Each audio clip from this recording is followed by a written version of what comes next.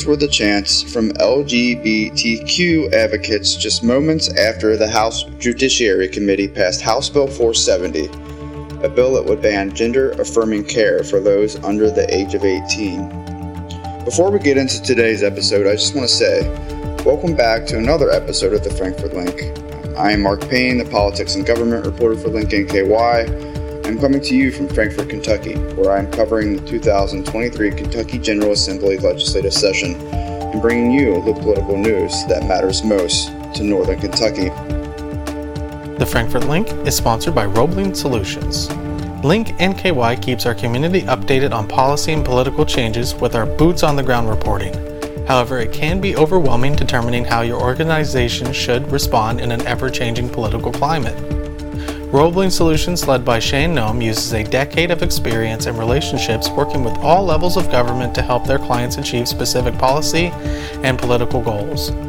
Whether it's State House or Courthouse, Roebling Solutions will help you bridge business and policy. With tears in her eyes, Northern Kentucky Representative Kim Banta, a Republican from Fort Mitchell, said that she's worked so hard to prevent conversion therapy in the LGBTQ community. Just moments after the committee passed House Bill 470, Banta said she just felt upset. I just very deeply care about kids and people, and I think that families need to make decisions for their kids, and I realize I never want kids harmed, but Dr. Bowling was my kid's pediatrician, and he's very involved in this, and I trust him with my children's lives, I trust him with my life, and he feels very passionate that this is important, and I'm really upset for families right now. I'm upset because I feel like we denigrated the medical profession. I feel like we're making people feel less than, and I don't like that.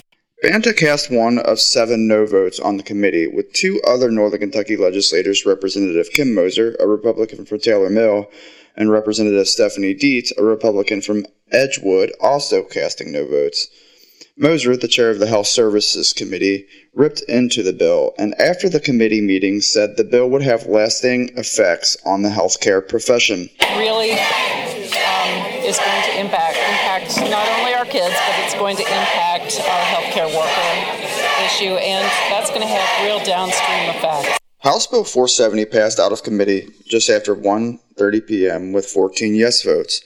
Northern Kentucky Rep. Steve Rawlings, a Republican from Burlington, Mary Ann Proctor, a Republican from Union, Savannah Maddox, a Republican from Dry Ridge, and Steve Doan, a Republican from Erlanger, voted in favor of the bill. In committee, the bill received passionate testimony from those in favor and those against. However, the meeting went in an unusual order. Usually, legislators present the bill first.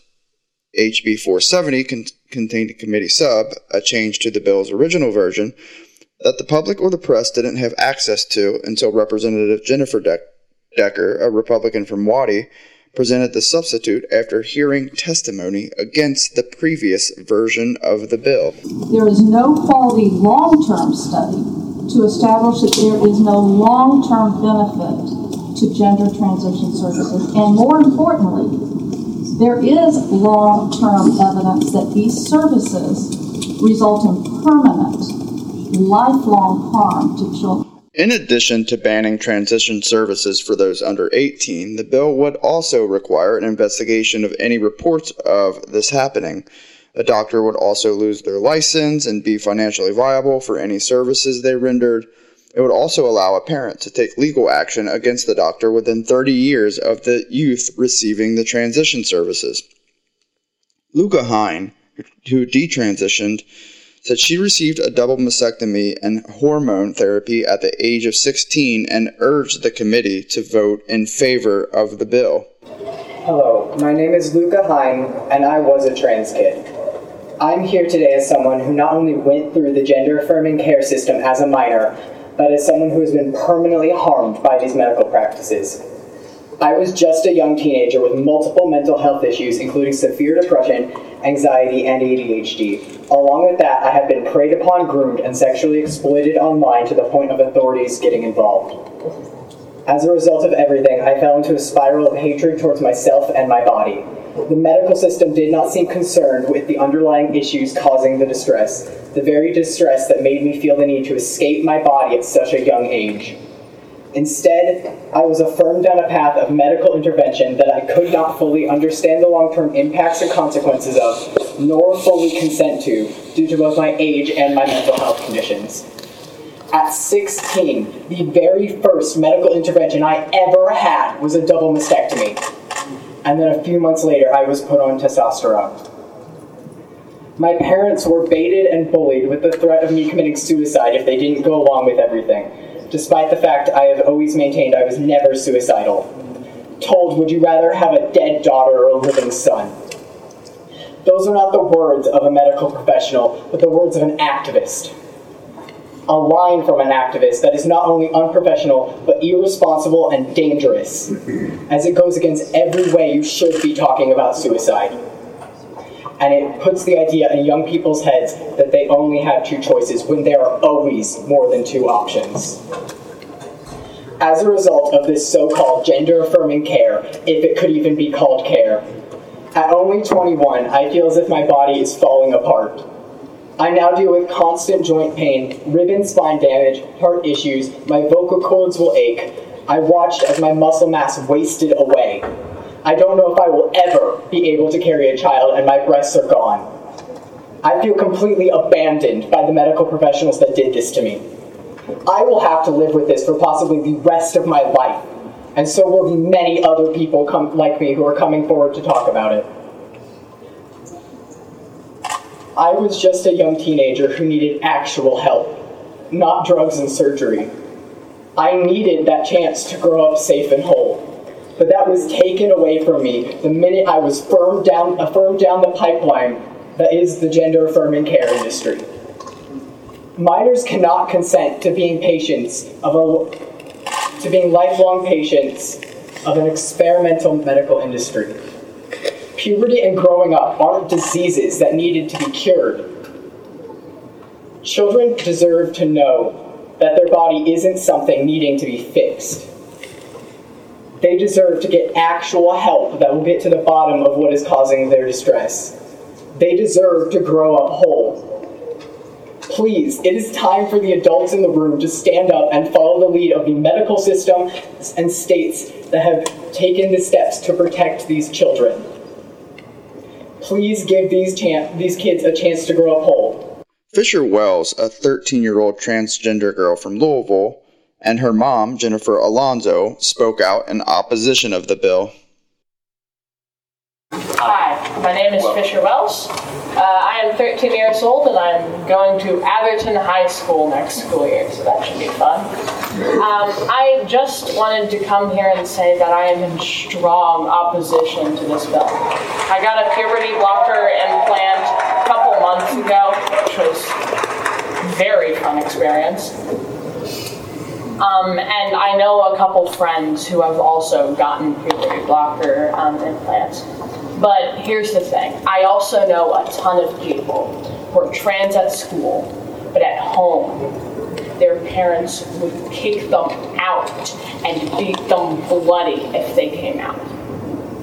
I fear for them. I don't fear for myself, but I fear for my friends. Thank you so much, and please vote no. Thank you for your testimony. I'm going to skip to the end here. I'm Jennifer. Please introduce yourself. Sorry, I'm Jennifer Alonzo. I'm Fisher's mom.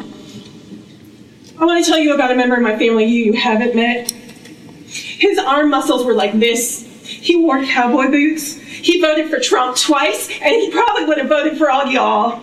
And he was an evangelical. When we told him about Fisher, he came to us with love, and he sat Fisher and I down, and he said, I want to tell you something I have never told anyone. And he said, I've always thought I was a woman. He told me that he fought against it his whole life because his father beat him, and he knew he would kill him if he knew who he really was. He said his mother would have abandoned him. He was assaulted many times as a teenager because he hadn't quite learned how to hide it. He struggled his whole life to maintain his relationships, even with his children. He could do a relationship with one person, and it was always his wife. He told Fisher and I that he was so glad things are different now. He said, y'all do what's right. You fight for what's right. And I told him I thought things were different here in Kentucky, that maybe he could come out. Maybe he could come to Kentucky and find a home with us and our wonderful community here. Maybe he could let himself be who he was just a little bit now. And he said no. It was too late, and all the pain would be over soon. And I'm so sorry to tell you, he was right, because that was the last day I saw him before I had to say goodbye. So I'm going to ask you, because maybe someone you've loved your whole life is trans and hiding it and suffering right now, and they're suffering more because of what y'all are doing to them. So, do you want the Kentucky to be the Kentucky I see everywhere, but when I'm in this building? Or do you want the Kentucky that y'all are trying to create? After the bill passed the committee, LGBTQ advocates lined the hall of the Kentucky Capitol Annex chanting shame. Legislators ushered the bill to the House floor, which convened at 2 p.m. and took up the bill at about 2:40 p.m. After nearly 2 hours of debate, the bill passed 75-22 as advocates chanted outside the House chamber. The only Republicans to vote no on the bill were Northern Kentucky Representatives Banta, Dietz, and Moser.